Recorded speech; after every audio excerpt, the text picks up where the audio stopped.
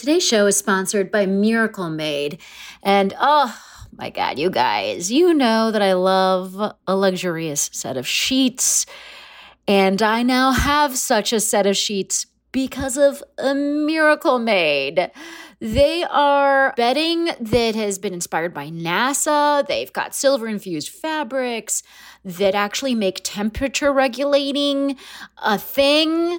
So you're not like getting too hot or too cold or whatever, the whole thing that happens with your body's temperature losing its mind. Miracle Made helps with that. One of the little things that my husband particularly loves about Miracle Made is that it doesn't have as much bacteria as regular sheets because of it's infused with this silver that prevents up to 99.7% of bacterial growth. So it leaves the sheets cleaner for longer. And then the thing for my husband is that it doesn't give him acne, which is like an issue for some people. But more than all of that, it's just luxuriously comfortable and delightful, and it has that cooling feeling while also being cozy. Very hard to achieve those two things at the same time. I mean, Miracle Made, come on, well done. So here's what I think you should do. I think you should go to trymiracle.com/fakethenation and buy some sheets today.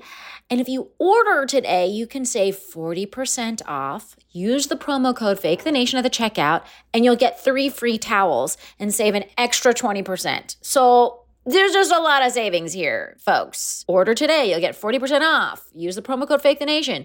Go to trymiracle.com/FakeTheNation.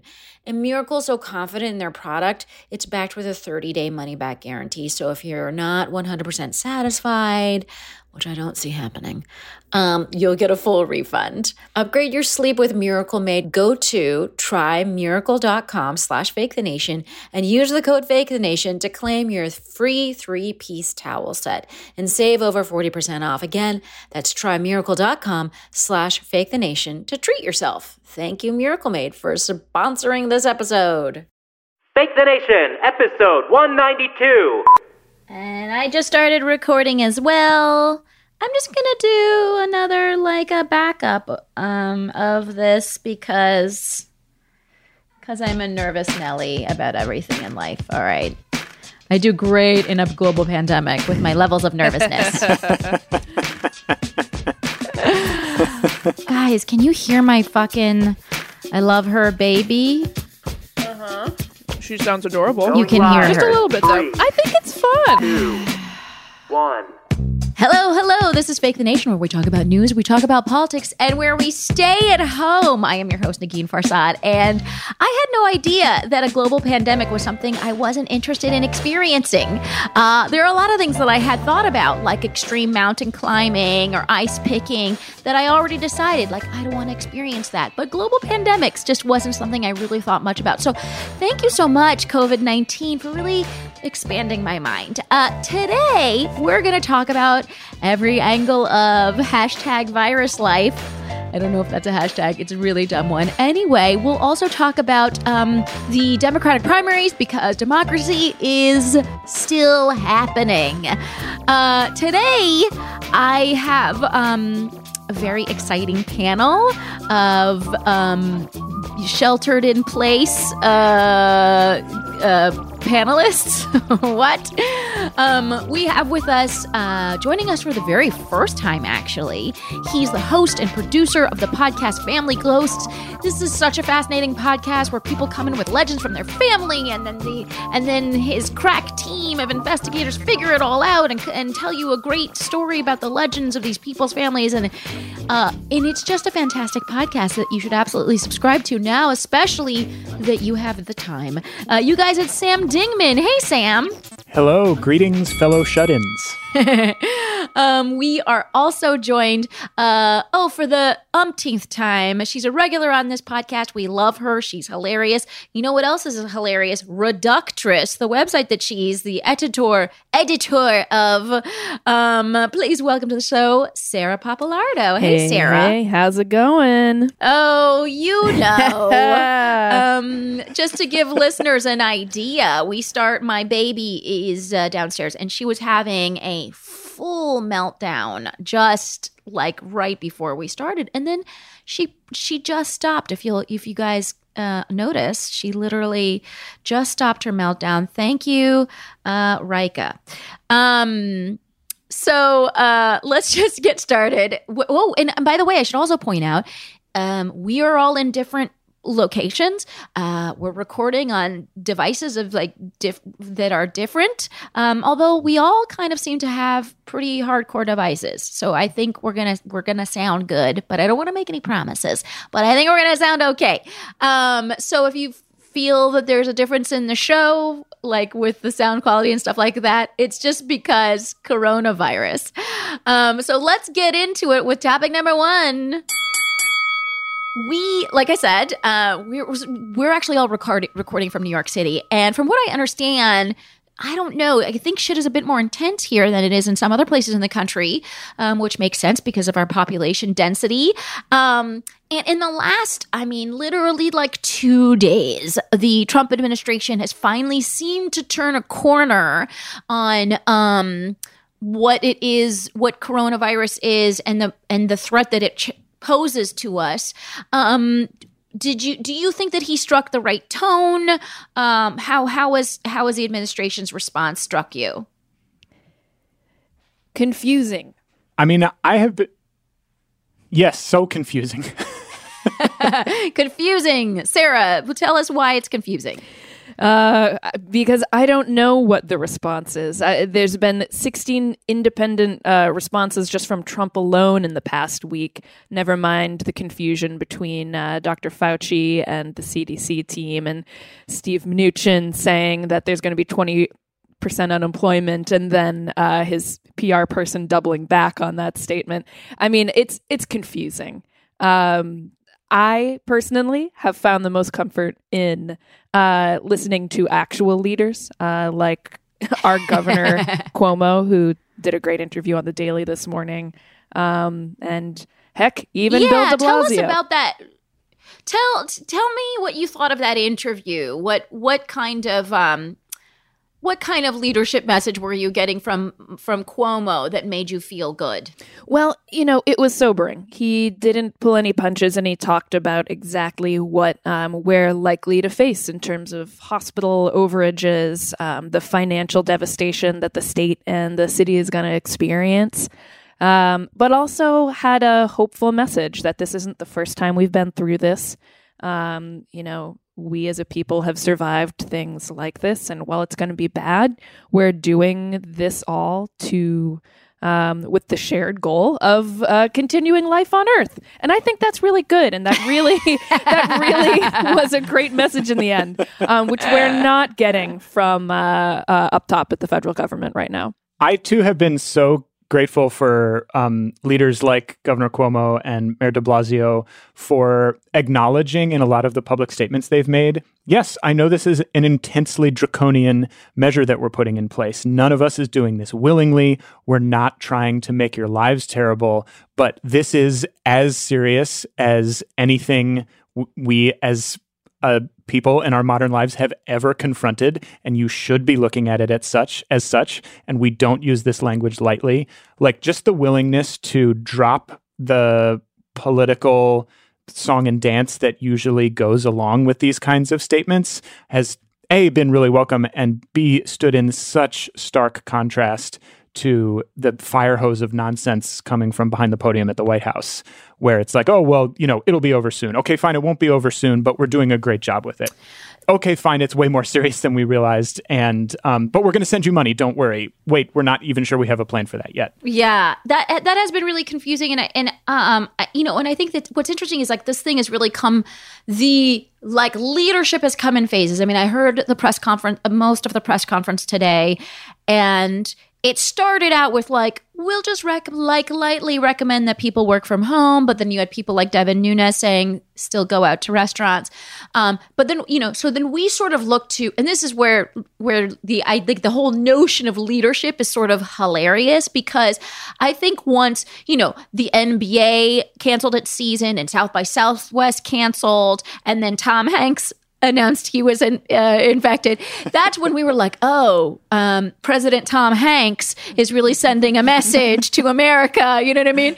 And I think so that was kind of like phase one, where we were being led crazily by the private sector, whose primary interest is money, not health, except for in this instance, they were literally, they were being better leaders, I think, than obviously than the Trump administration.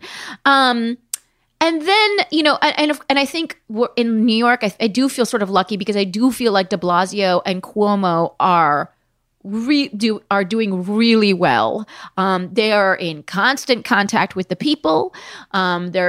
We have press conferences that we can look to all the time. They say concrete things. They say them sternly. They don't sugarcoat them, but at the same time, they don't want people to panic. I think Governor Cuomo had a nice moment, which we'll talk about later, where he said, you're not in what's it called, shelter in place.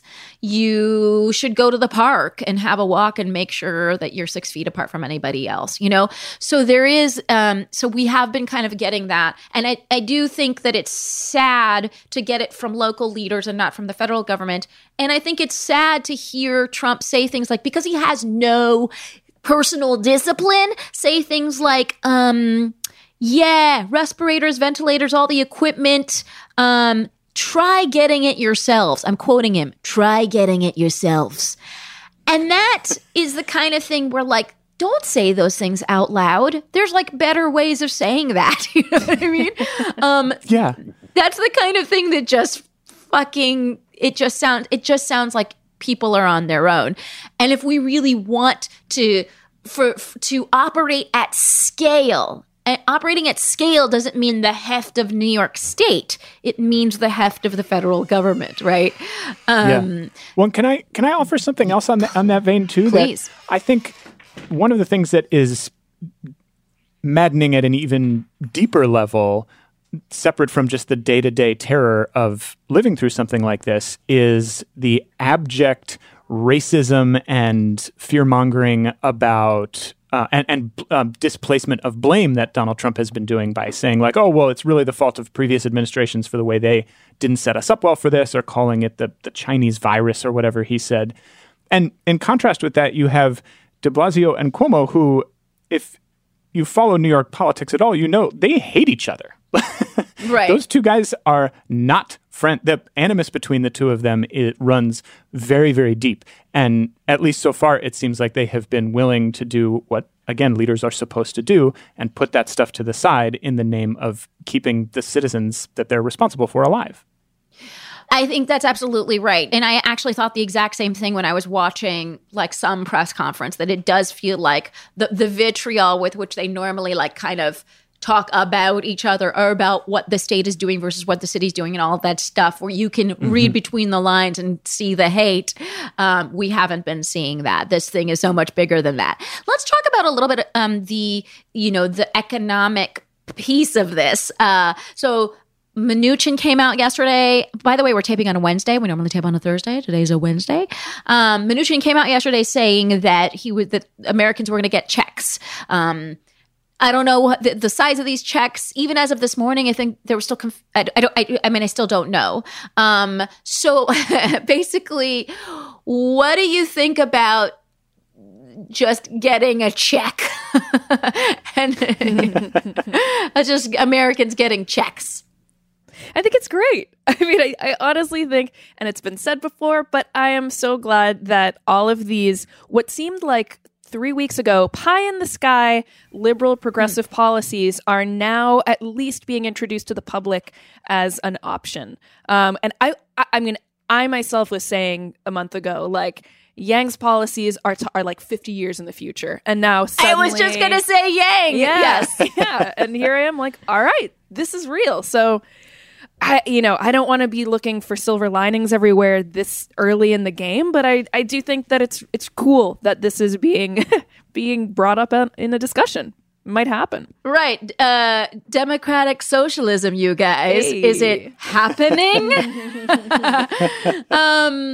When I was reading a piece by Andrew Ross Sorkin in the Times today, and he said, because one of the things that's happening is that various industries are coming to the White House and saying we need a bailout or whatever. We need to discuss a bailout. For example, the airline industry is fucked. The cruise line industry is fucked, right? And what is your initial reaction when you hear that in particular industries might be bailed out? I mean, I think it's honestly I'm hesitant to use the word sad because, as Sarah was just saying, it is obviously a very good thing for this policy to go forward in this moment. But zooming out ever so slightly, it feels like such a sad commentary on the way that what it takes to make people in power realize the wisdom of these actually very rational, forward-thinking, progressive policies. Because one of the most amazing parts about this bailout check thing is that you've seen all these Republican senators, arch-conservative people, who you would think would be dead set against this, saying, yep, obviously under the circumstances, it would make sense to do this. And what they mean by under the circumstances is, all of a sudden, people at my level of income that are in danger of really getting washed out here. My reelection chances are in danger of getting washed out here. So now all of a sudden this makes sense to me. Once the stock market's in danger, once, industry with a capital I, broadly speaking, is in trouble, then we're willing to consider these things. And so in a way that's heartening. Like if you can just get their attention economically, they're willing to consider these ideas, and it gives the lie to the idea that it gives the lie to their typical pushback on this stuff, which is, it's completely impractical. We couldn't possibly. Right. It's more just that it's like, well, what? There's nothing in it for me to look out for my fellow human beings until there is. Right. I think I'll just say really quickly that I think the funny thing about all of this is it's a wake-up call for people who dislike government that, hey, this is what government does. This is why you want it around, right? Like, it's such a huge fucking big giant in your face fucking example of that. You know what I mean?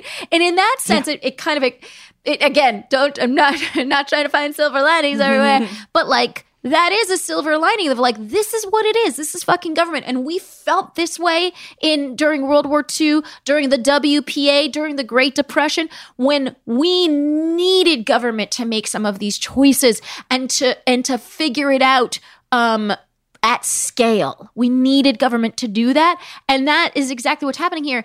And the other big learning moment that I think is happening right now, which I think is super hilarious, is that business is also realizing, we can't function as business with a capital B unless there are people around to give us their money. We need for them to have money, and we need for them to be functional and healthy members of society. And that way we can have business. You know what I mean? And so I think hopefully business leaders are like, oh yeah, bailouts to people are going to trickle up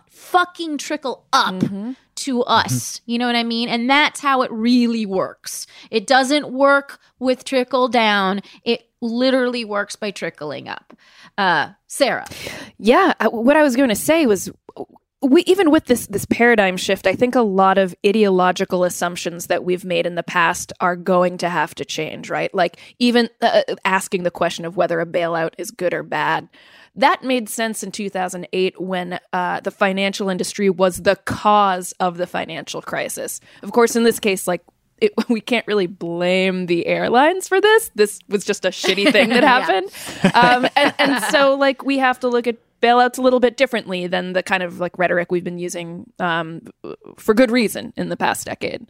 Okay, you know what? We're going to end it there because we're going to continue talking about coronavirus. So let's just take a quick break. We'll hear about our sponsors, whom we love. And then when we come back, we'll keep talking about coronavirus.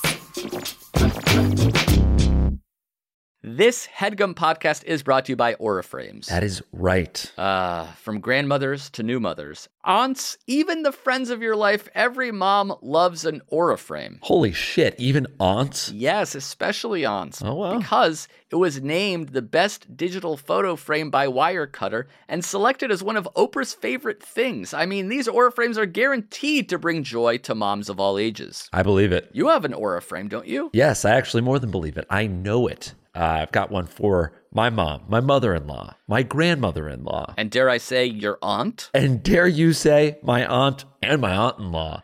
Everyone's got one. Everyone loves them. I mean, Mother's Day is right around the corner, and there's no better gift than a digital photo frame. You give them the frame. It's got preloaded pictures in there, and you know what? You can update it with an app, so every time you take a new picture of a sweet little person or place or thing in your life, it gets automatically sent to that frame. Exactly. And right now, Aura has a great deal for Mother's Day. Listeners can save on the perfect gift by visiting auraframes.com to get $30 off plus free shipping on their best-selling frame. Holy smokes. Excellent deal. Yeah, that's auraframes.com. You use the code HEADGUM at checkout to save. HeadGum. Nice. Yes. HeadGum. It's easy to set up. It's loved by everybody, including Oprah, including your aunt. Mm-hmm. So do check them out. That's auraframes.com. Use code HEADGUM at checkout to save. Damn right. And terms and conditions apply, of course. Of course. Thanks again to Aura. Today's show is sponsored by Rocket Money. Rocket Money is a personal finance app that finds and cancels your unwanted subscriptions. It monitors your spending. It helps lower your bills so that you can grow your savings. I have used Rocket Money. And you guys, honestly, I had no idea how many things I was subscribing to that I didn't want to be subscribing to. I think we enter into subscriptions with a Pollyanna view that we're going to use a subscription, even though it's super obscure, educational app from Albania that teaches Russian math or whatever. And then you're like, I'm never going to use this. Why did I get it? I should remember to cancel it. And then you don't. And I know you guys are like me, and I know you've done this to yourselves. And guess what? 75% of people have subscriptions that they've forgotten about. So we're all in this bucket. And I think paying for that stuff is so angering, and Rocket Money is there to help. Because basically Rocket Money shows you, hey, look at this is what all the things you are subscribed to. But then here's the bigger thing. To unsubscribe, you don't have to go through the whole rigmarole. Rocket Money unsubscribes for you with a click of a button. It's so easy. The other thing Rocket Money did for me, which I was incredibly grateful for, was reduce the cost of one of my bills. It was my cable bill. Yes, I still have cable.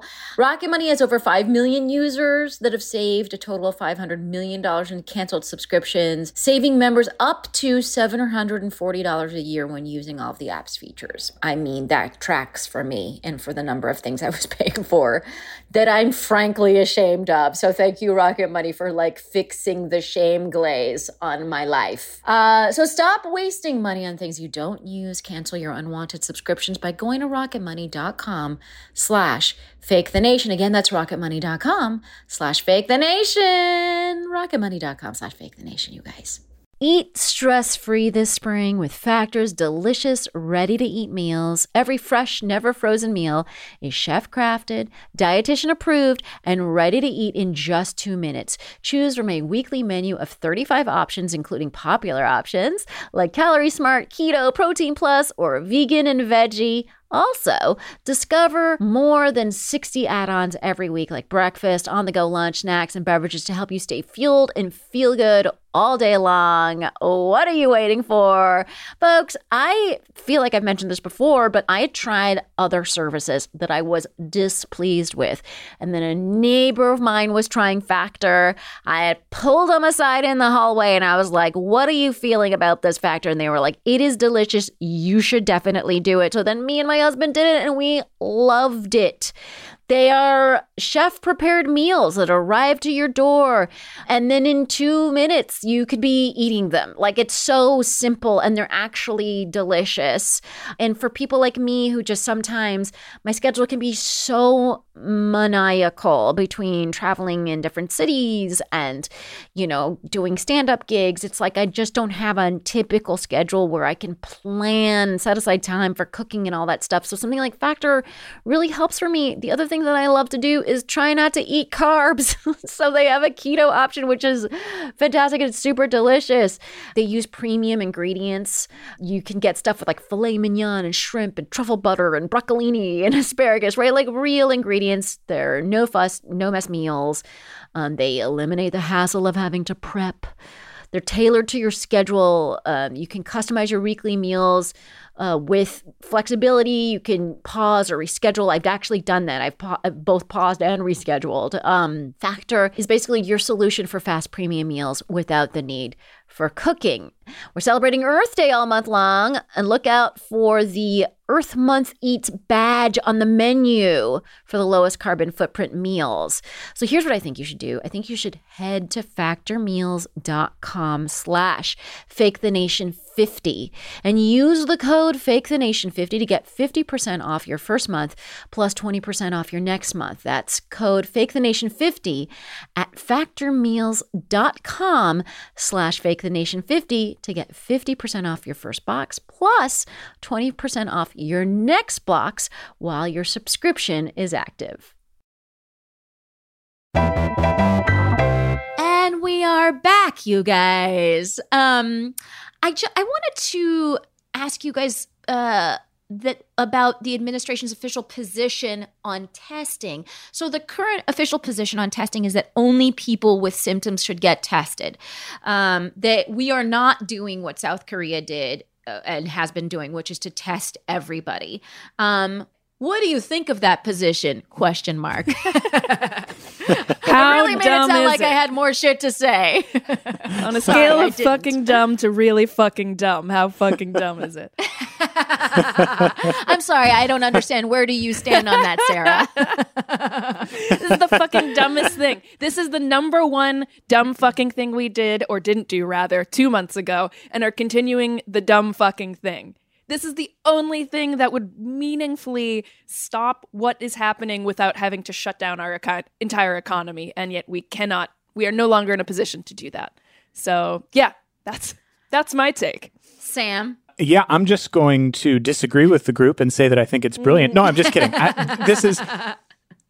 It's obviously one of the things, just to go back to what we were talking about a moment ago about what this says about the role of government in American life, is this also gives the lie to the frequent conservative talking point that government bureaucracy moves so slowly. Like the fact that within the space of a week, we have gone at the federal level from denying there's even really a problem to being ready to send out presumably multiple $1,000 checks to literally every citizen in the entire country. When you put it like that, it really sounds like something has changed. Yeah. And it really suggests that when it is in the interest of the government to do something that is best for its citizens, it is able to mobilize with incredible speed and pretty remarkable efficiency. And the idea that we can't do that with testing everybody is absurd on its face from a resource standpoint. But it also seems like no thought has been given to the amount of, I think, comfort that it would give people because broad-based testing, the vast majority of people would receive those tests and they would think, great, I'm not sick. And that means that I don't have to be existing in a constant state of panic. Maybe I can pivot my attention to doing some things to help in whatever way healthy people can help in this time. And I can remove this psychological layer of fear of death from what is already an intense time when I'm confined to my home. My feeling is... because I was thinking like, oh, when they roll out the vaccine, how's that going to go? And then I was like, oh, they should clearly do it by age. And like the eldest people get vaccinated first and blah, blah, blah. I was just having like a little thought experiment. And in this case, I wonder if there should also just be we don't necessarily want a bunch of, 60 plus people like walking in the streets to get tested or whatever. But like, I wonder if there's some age component. What we're also seeing is we still maybe don't have the capacity that South Korea has in testing everybody. Like, we still haven't necessarily. I just saw a push notification that the U.S. Army is deploying a ship, or the Navy or whatever is deploying a ship that's a hospital ship to come to the New York City harbor and do a bunch of testing and have isolation units and all of that stuff there, which is fantastic. But that's like, again, like we're still I think we three as panelists are still just seeing what it is that the federal government is willing to do. We still don't know. And I think if there is really some capacity of testing issue, then maybe it could be, separated by age. I don't know. I'm just talking shit. I don't know what I'm talking about. But I just don't. I agree that testing would make people feel better. Testing would get the panic out of our systems a little bit more. Testing might free up some people to go volunteer for shit that needs volunteering. I don't know. You know what I mean? There are a lot of benefits to testing that could impact other areas as well. So I hope we do get to the point where we're just testing everybody. Totally. And this makes me think a little bit about a talking point that comes up oftentimes in the very tragic aftermath of mass shootings, which is there's always this conversation about, well, we need this massive new slate of regulations. And people say, well, it would not be practical to implement that. And it would undoubtedly, end up eroding certain rights and blah, blah, blah, blah, blah. Yeah, the typical song and dance. Yeah. Yeah. And to me, the pushback to that is always, great, but let's at least try something. Let's at least see if we can make some amount of progress here. And even if broad-based, universal testing under the circumstances isn't feasible to implement, the idea that we could just exponentially increase the number of people who have access to testing, even if we can't successfully hit the target of getting everybody tested, would be so comforting to people and would help so much with this idea of flattening the curve. And it's so interesting that you raised that point about the push notification about, they're going to bring a barge into the harbor and there will be improvised isolation chambers there. The signals that we're getting feel it's like every day, it's like you get this signal from the government like, hey, we have a cool new idea that might be helpful. And it's like, awesome. Are you actually going to be able to implement that? Did you think of it yesterday? Or, is there going to be a website that people can go to and figure out where they're going to get tested? Or is this just a talking point? And the idea that we can't, that there is, it seems like these policies are being developed on a sort of off-the-cuff basis without any actual plan for implementation does not do a whole lot for my optimism level. Right. Like for us as citizens, I think that's an excellent point because, one of the things I think is frustrating about how the administration is handling this, and again, I do want to give credit where credit is due. We have finally heard some solemnity from up top.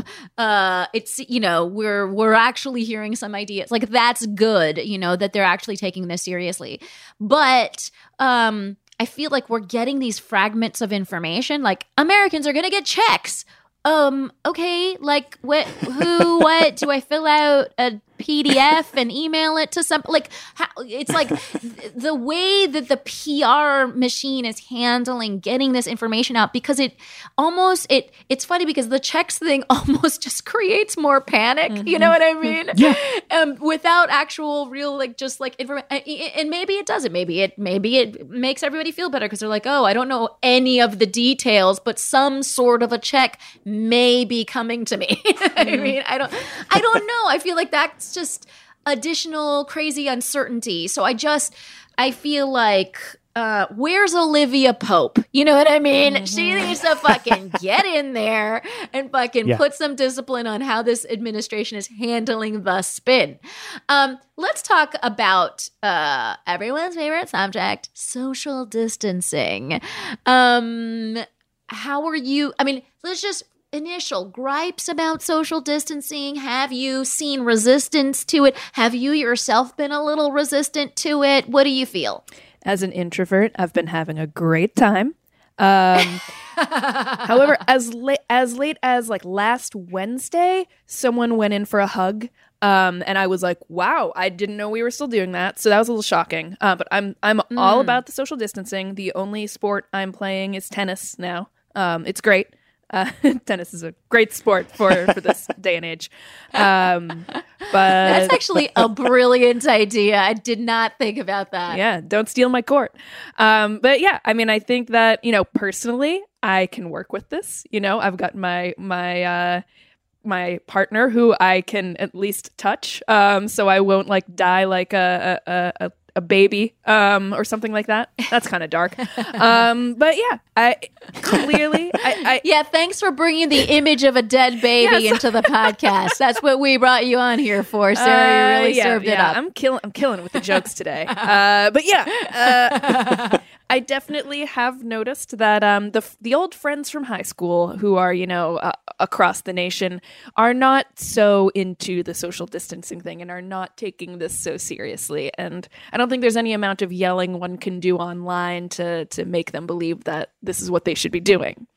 Can you, Sam, put yourself in the shoes of someone who might be living in a suburb or might be living in a small town and sort of understand, how it is they're looking at this? I think for New Yorkers, we're just like feet away from other people at all times, and not just one other person. We're like, if you break down my apartment wall, there's like a guy sitting on the other side. You know what I mean? We're so close, right, to like people. So I think we are feeling it kind of acutely, and also, our fucking restaurants and bars are closed. Like everything's, it's just, it's crazy on the streets of New York because it doesn't feel like New York City.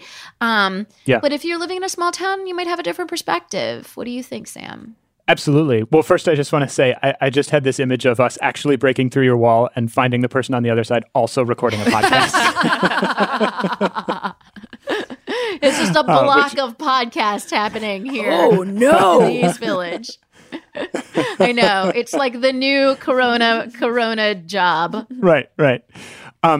But yeah, I actually can definitely empathize with someone in that environment who is questioning the wisdom of social distancing. And that's because I think I've been having this odd kind of emotional experience with it where as somebody who has been training for this moment my entire life as a full-blown hypochondriac, I think big time. Nice. Big time. Like, we're talking about like had trouble changing in high school gym level hypochondriac. And I feel like there's like a solo show in you about just that. At least there's some like poetry, a couple of sonnets. Yes, if I could convince myself to interact with other humans at a theater.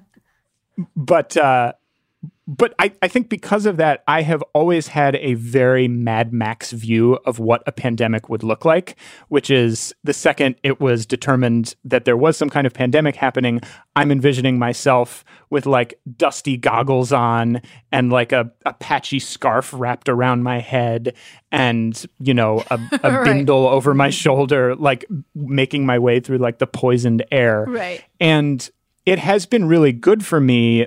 I'm being responsible about social distancing, of course, but it has been really good for me at various points throughout this to just go outside and walk around the block a little bit, to take a walk through the park and remind myself that it's not as though all of there's toxicity in every molecule of the air, right. and every Right. time the wind blows, you're taking your life in your hands by inhaling. And I think it's much easier for me to do that in New York because there are still people out on the streets. Yeah. There are still delivery trucks coming. It still looks somewhat like normal life. Whereas if you're living in more of a remote place, I think it could start to feel apocalyptic much more quickly. It's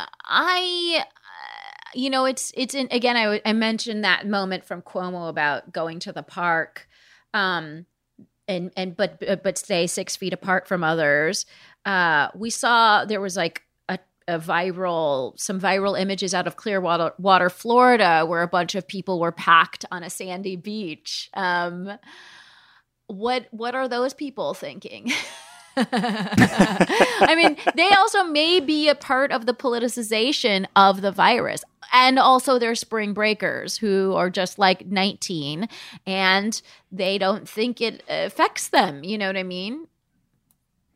Well, have you guys noticed at all for yourselves how your own political leanings and allegiances have played into who you're willing to listen to in the midst of all this? Because I have to admit, I definitely started taking social distancing much more seriously after AOC tweeted about it. And I thought, now she is somebody who would not say that so definitively unless it was really, really important. And I should really heed what she's saying. And I'm sure there are many people, that decision is purely motivated by the fact that I agree with almost all of her policies. And I'm sure that same phenomenon is going on for people at every point on the spectrum. Yeah. Sarah, did that happen for you? Yeah, and I was going to say earlier, I'm actually kind of glad that Tom Hanks and people like Idris Elba have been announcing that they have coronavirus, because I think that is... It's stupid, but we're all simple creatures. And if Idris Elba has coronavirus, I'm going to take this more seriously, even if it's not true. I don't care. That would be a brilliant misinformation campaign, actually. But yeah, I mean, and a lot of, even more beyond that, our broad political ideology may skew more toward freedom and independence rather than sacrificing for the greater good. And you might find a few more of those independent people in Florida on a beach on any given day. It's just going to happen. They're just less likely to make a sacrifice for the greater good. That's the greater good. That's where they are. They may not agree with it if you accused them of it. But their actions speak louder than words. Yeah. By the way, I think, isn't it Idris Elba? Yeah, sorry. Again, it's you're doing some weird Scottish pronunciation. Idris Elba. I don't know where that came from. Again, dead babies, mispronunciations. I'm fine. And I know I've said this on the podcast before, but I'm going to say it again. But he did one of my favorite songs of 2019. It's called Boasty, and you should fucking listen to it. It's with Idris Elba and Sean Paul, and it's fucking fantastic. And if you did not know that Idris had these kinds of skills, now you're gonna know.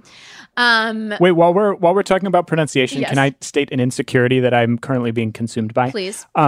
Which is a moment ago when I was talking about the scarf on my head, I meant to say a patchy scarf, as in a scarf with patches, not Apache scarf. Okay.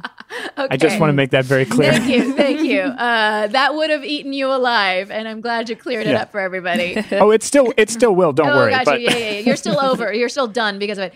Okay, this is my last question on this. China, South Korea, and Israel using really sophisticated surveillance data to be able to track people who were infected. Should we be doing the same? I think it's kind of a moot point at this point. It makes it really easy for me to avoid the ethical question because we're so far behind on just the baseline of testing and having enough equipment that it's a non-issue. I'm kind of glad that I don't have to say should I sacrifice all of my freedom for the safety of everyone, right? That's what we're looking at when we see China. What they're doing is absolutely draconian. Of course it works, but how can we as a country preserve our constitutional freedoms while also exercising the most unification and organization possible? I don't know. That's my bullshit answer. Sam, do you have a bullshit answer? Well, I have a tinfoil hat answer, which is that I guess given our country's record on surveillance, which is to publicly admit that we're doing it well after we have started doing it, I'm not entirely convinced that there is not some amount of it already happening, which I realize is a sort of a bold statement to make in an environment where people are already plenty paranoid about things. But, it seems like in other countries, there has at least been this sheen of social benefit applied to it, which is that you're getting a pop-up message that, on the one hand, yes, reveals deeply personal information about a fellow citizen that they might not want revealed, but it's at least ostensibly under the guise of saying, hey, there's a person in your vicinity that has coronavirus. You might want to be careful. I don't trust the United States government to implement any kind of program like that at scale in any sort of effective way. I mean, even when people we probably all are more aligned with are in charge, we still can't figure out how to make a healthcare website work. And the idea of deploying some kind of, I don't know, text message system related to location-based phone positioning and stuff, it feels like it would tend towards much greater hysteria than it would actually make people feel better. Right. I mean, Trump almost had Chris Christie run a task force. I don't think he's capable of elaborate mass surveillance that he would like. Right. But in general, I think again, it is it's like forces us not to really reckon with the ethics of it. But I think it's true that it would be the task at hand is already too difficult for the administration that we've got. So we just need them to focus on that. That is provide testing, provide bridge loans, or pay just money to people and keep everyone alive. That's really what we need to focus on, is keep everyone alive. I wanted to end this segment by asking you guys if there's anything you've come across that people can do. A lot of us are sitting in our homes and we're healthy, and we want to figure out how we can help people who might be elderly or, just in other situations that we can help. So did you guys have any ideas? For me personally, I've just been Venmoing people directly, but I think, at least under the banner of our doctors, or using really any kind of like platform that you have to raise money, do some kind of online entertainment that's donation based, like through Bandcamp or something like that, and redistributing those funds to freelancers in need is one thing that I feel like I can do. But I'm sure there is a lot more stuff. And if people are interested, I'm a part of the freelance community. I'm also part of the Screen Actors Guild, the union, and what the Screen Actors Guild is asking is for people to call their representatives and ask them to include actors and other artists into these financial packages that are coming out. The problem with a lot of the stuff we do, like the three of us, is that it's not covered in any of the institutional, what is the word I'm looking for? The institutional categories that they normally address, right? And they're right now they're kind of more looking at people that are a part of the gig economy, and for them that means the Uber and Lyft and all of those folks who desperately need help and need help more than me. But oftentimes, what we're kind of not covering is these artists that are make a living doing it like we do, for whom everything has been canceled. and when I asked earlier, is like if there's any, how you're handling it. Honestly, I was kind of like, I've been sort of like relatively zen about this whole thing, kind of taking it day by day. I had a cancellation this morning though, and it's not like I didn't know more cancellations were coming, but this is just the one cancellation that put me over the fucking edge. You know what I mean? And I just started like ugly crying, alone in my home. Nobody saw. But I also, when I was speaking to someone else who I have like a professional relationship with, my voice cracked because of a cancellation. You know what I mean? And again, I'm doing so much better than so many Americans or whatever. But I do think, there's artists out there that really, really live paycheck to paycheck. And by paycheck to paycheck, I mean they don't have paychecks. It's like they work on a random gig. They like live on that money for a little while. They wait for the next random gig. You know what I mean? It's not an easy way of living without a pandemic. And then those are also your waiters that don't have jobs. So it's like, I think a lot of people in the artist community are just being double hit because their day job as waiters or whatever, those are gone. And then their actual careers are also temporarily on hold. So it's a tough time. So I think that's a really great point, Sarah. Sam, did you have something that you were focusing on? I would enthusiastically second everything that both of you all just said. I think the visibility around how difficult this is for people who don't get a paycheck every 2 weeks it's so important to raise that visibility, especially because at the policy level, federally, and presumably this is going to happen at the state level too, that's the patch they always try to put in place is like, well, we just need to cover the fact that you're going to miss 2 paychecks. And if you work freelance, sometimes you get 1 paycheck that is enough to cover you for 2 months. 4 months later, you get another paycheck. Yeah. And so that's going very quickly to no paychecks for 4 months. And that's really dark. I think the only thing I would add is that I have been trying really hard to use this as a time to call people on the phone. And like whether it's family members or friends who I ordinarily have a more texting relationship with, and actually get in touch with them, ask how they're doing, ask what they need, especially if they live in a place that is not New York City, because I think just for my own emotional well-being, it's good for me to know that people are safe. It's good for me to know what the actual scene on the ground in other places is.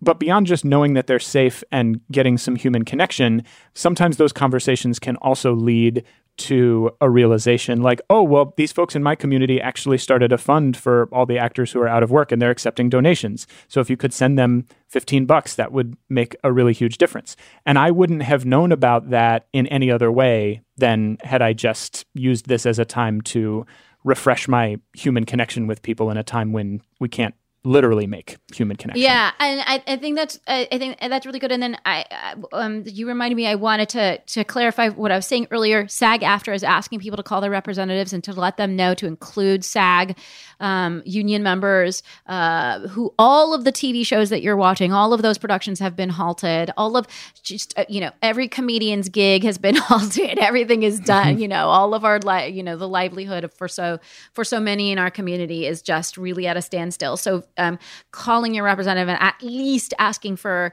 them to consider, the union SAG-AFTRA union members, that would be fantastic. But I also wanted to point out, check out invisiblehandsdeliver.com. This might just be for New York City. They're delivering groceries for the most at-risk population of COVID-19. That's, the elderly. So please look at that. They may just be New York City, or they may have divisions in other places. They might be developing in other places. If you look at Facebook, this has actually been, I poo-poo Facebook all the time, but it's actually being really good right now and connecting people.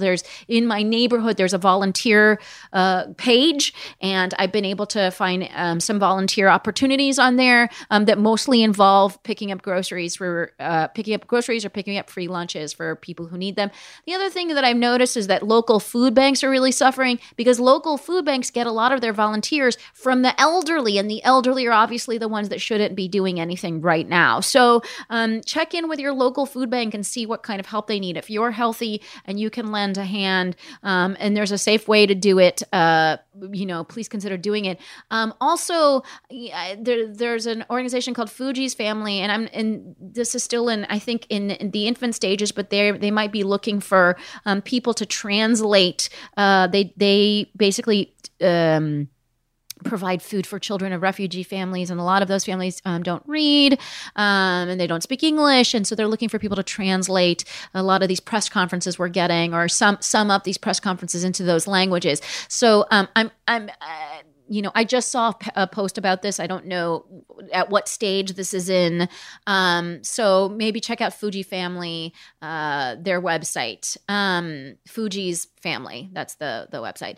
And also, is there, and just in terms of like, it's like, I wonder if there's some sort of phone banking for like checking in on elderly, you know what I mean, in your neighborhood. If there isn't, I wish there was one. Maybe the people of Fake the Nation know of something and they can let me know. Because that seems like, I don't know. Sometime, one of the things that concern me, I have an aunt in Iran who's in long-term care, and she's very isolated, and it just scares the shit out of me because her isolation is, something that someone in long-term care is handling very with great difficulty. And yeah, so all of those things, guys, people of Fake the Nation, let me know whatever your ideas are. Please tell me. I will share them on in the internet, and then I will also mention them on the show. And I'll just do what I can. All right, guys, let's move on to topic number 3. Tuesday saw Florida, Illinois, and Arizona primaries, all of which Joe Biden won. Ohio postponed their primary because of health concerns. Other states were talking about postponing their primaries. Before we get into those, what did you make of Biden's wins on Tuesday? Pretty expected. Pretty expected. Yeah. There's no real big surprises at this point. I think, as much as I support Bernie and his policies, there's no more room for the kind of magical thinking that, anyone other than Biden is going to take this nomination. And I mean, I personally am just hoping that he continues to adopt more progressive policies, like taking on Warren's bankruptcy bill, Bernie's college college plan, and other things like that. Yeah, actually was really heartened by that because we saw in the debates, I meant that they pointed out that he took on Elizabeth Warren's bankruptcy plan, and my joke for that was that she's the person you cheat on in class, like, you know what I mean, like cheat on her some more, cheat from her some more, you know what I mean, like copy that test, because she's got a lot of great ideas, and so it was really hard, and I said this last week, but it kind of speaks to how nimble he is. He is not an ideological purist, he is willing to move and sway with what people are siding with. Sam, what do you think of these wins? Yeah, I also was not terribly surprised by Biden's victories, and am also dismayed but coming to terms with the fact that it seems pretty inevitable that he's going to be the nominee. But in addition to what you were saying about these very positive signs of malleability in the progressive direction that he has shown over recent weeks, another thing that has been exciting to me, even though it was verging on irresponsible from a health standpoint, is that under the circumstances, it seems like the turnout in the primaries was still fairly impressive. Yeah. Both the early voting and people showing up. And as we know so well, high turnout benefits Democrats. Yeah. And we had been seeing that trend definitively in the pre-coronavirus primaries, but the fact that those trends held under the circumstances is sort of uncanny, and to me suggests that if there is this groundswell of support behind Joe Biden, and that is our best chance to get policies like free public college and bankruptcy reform, and can lead to things like him publicly declaring in a debate before the primary is even over that he will pick a female vice presidential candidate. What'd you think of that moment? It was complicated, I suppose. I mean, it And sorry for listeners who might not know what we're talking about. He said in the last debate that he would pick a black woman to be on the Supreme Court, and he added that he would pick a woman for sure to be his running mate. They then asked Bernie if he would do the same, and Bernie sort of said basically yes, but it's more important for me that that person be a progressive woman. So sorry, continue, Sam. Oh, well, I mean, it was an odd moment to watch because I certainly, as somebody who supported Elizabeth Warren all through the primaries until she dropped out, it raised my hopes that perhaps she could still find her way onto the ticket, even if it's not in the way that I would have preferred it to be. It is also slightly weird for, I suppose, Joe Biden to just say it will be a woman in the sense that it seemed like he was trying to get points for feminism without actually investing in feminist principles. Feminist principles, exactly.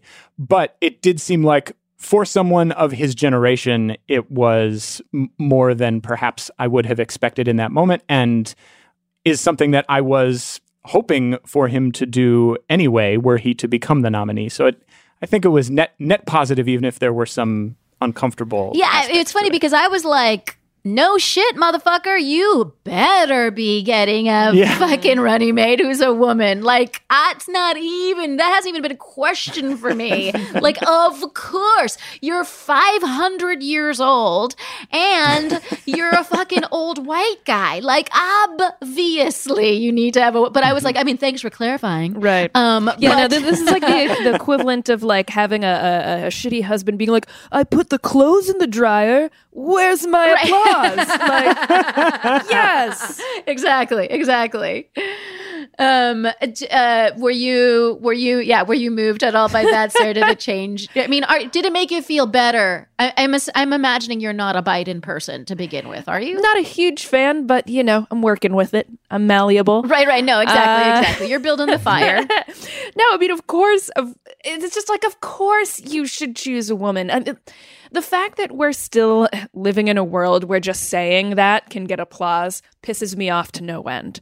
I mean, there technically wasn't applause because it was an empty audience. Right. Well, pundit but applause. You're talking about metaphorical applause? Metaphorical applause. All of us in our basement bunkers were clapping. Yeah. When like the actual nuts and bolts of it is like, well, depending on which woman he does choose, which my guess would be Kamala or Elizabeth Warren, that could mean two very different things. Both are good, but to pretend like, but they signify something different. Exactly. And I think Bernie, answered pretty fairly, considering it was a pretty off-guard question for him. Well, it also indicated maybe that it sounds like Biden has vetted a list. Yeah. Mm-hmm. Right. And maybe here's my big question for you guys, and it breaks my heart to even ask it. Do you think Bernie should drop out of the race? At this point, yes. I'm really glad he was in that debate. I think that it was, his last chance at having a public forum to explain his policies. But this feels like the point where it's time to bow out. The writing's on the wall for him. So anything beyond this would really, I think, do him and his policies a disservice more than anything. Sam? I definitely recognize that, the validity of that, of course. I perhaps naively would like to see him stay in for just a little while longer, just because it does seem like his continued presence and the importance to Joe Biden's eventual victory of getting Bernie's coalition on board with Biden as a nominee is so vital. And I wonder if there's any more progressive juice to be squeezed out of Biden before Bernie concedes. Yeah. If it's possible to get him to sign on to, excuse me, if it's possible to get him to sign on to just coughing a couple during more. a goddamn global pandemic on the mic, you guys. That's what just happened. All right. Oh no. Now we all have it. Oh no. Just wait till the podcasting virus comes out. We're all fucked. Yes. Sorry, Sam. You were trying to make a point before your audible coughing got in the way. Before I was somehow infected through a Zoom conference call. No, I just, I do wonder if there's any further that Biden can be pushed in the progressive direction by virtue of Bernie's continued presence in the race. Not for an extremely protracted period of time, because I do feel like ultimately it is going to be really important for everybody to unify behind presumably Biden as the nominee. But it does seem like this Bernie supporters are recalcitrant enough and resistant enough that Bernie has a bit more leverage left in the tank to try to get some formal commitments from Biden before he formally bows out, particularly given the fact that the attention on the primary has been so decreased recently. Ugh, yeah. I think it gives Bernie one or two more cards to play before he folds. You guys, a couple of things. I mean, you guys said different things, but I agree with both of you. Opposite things in some ways. But I think you're right. Like at this point, the statistical improbability, all that shit. Again, I've been disenfranchised as a New York voter. Fuck this system. I've been saying that for like several months. I will continue to say that. Let us fix the primary process. I'll also mention that Bernie raised $2 million, I think, last weekend. So wow. He's got still some money to burn. So that could keep him in the race, just that one fact alone. Mm-hmm. And I think you're right, Sam, that it is the debate felt exciting because it felt like Biden knew he had to make concessions, and he knew he had to move to the left. I would love to see, what I would love to see is like a nice sit down chat between Biden and Bernie that's just fucking straight up televised, where Bernie's like, here we go. This is what I want from you. You know what I mean? Add this and this and this to the official Democratic platform at the convention, and I need to know who your running mate is. And nope, sorry, that one, whoever that is too moderate, and you need to show me another name, or whatever. And I think I would love to just see that play out. That'd be good TV. Get a glimpse into the backroom dealings of these two old men as they eat their corned beef sandwiches? You know what I mean?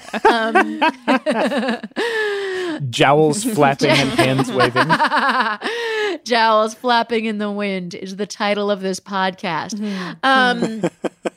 All right, you guys. The people of Fake the Nation, you think Bernie should drop out? I'm so sad because I was going to use my partially disenfranchised vote of this narrowed down field to vote for him because I couldn't vote for E-dubs. So anyways, let me know what you think. This has been the first ever episode of Fake the Nation in the midst of a global pandemic, you guys.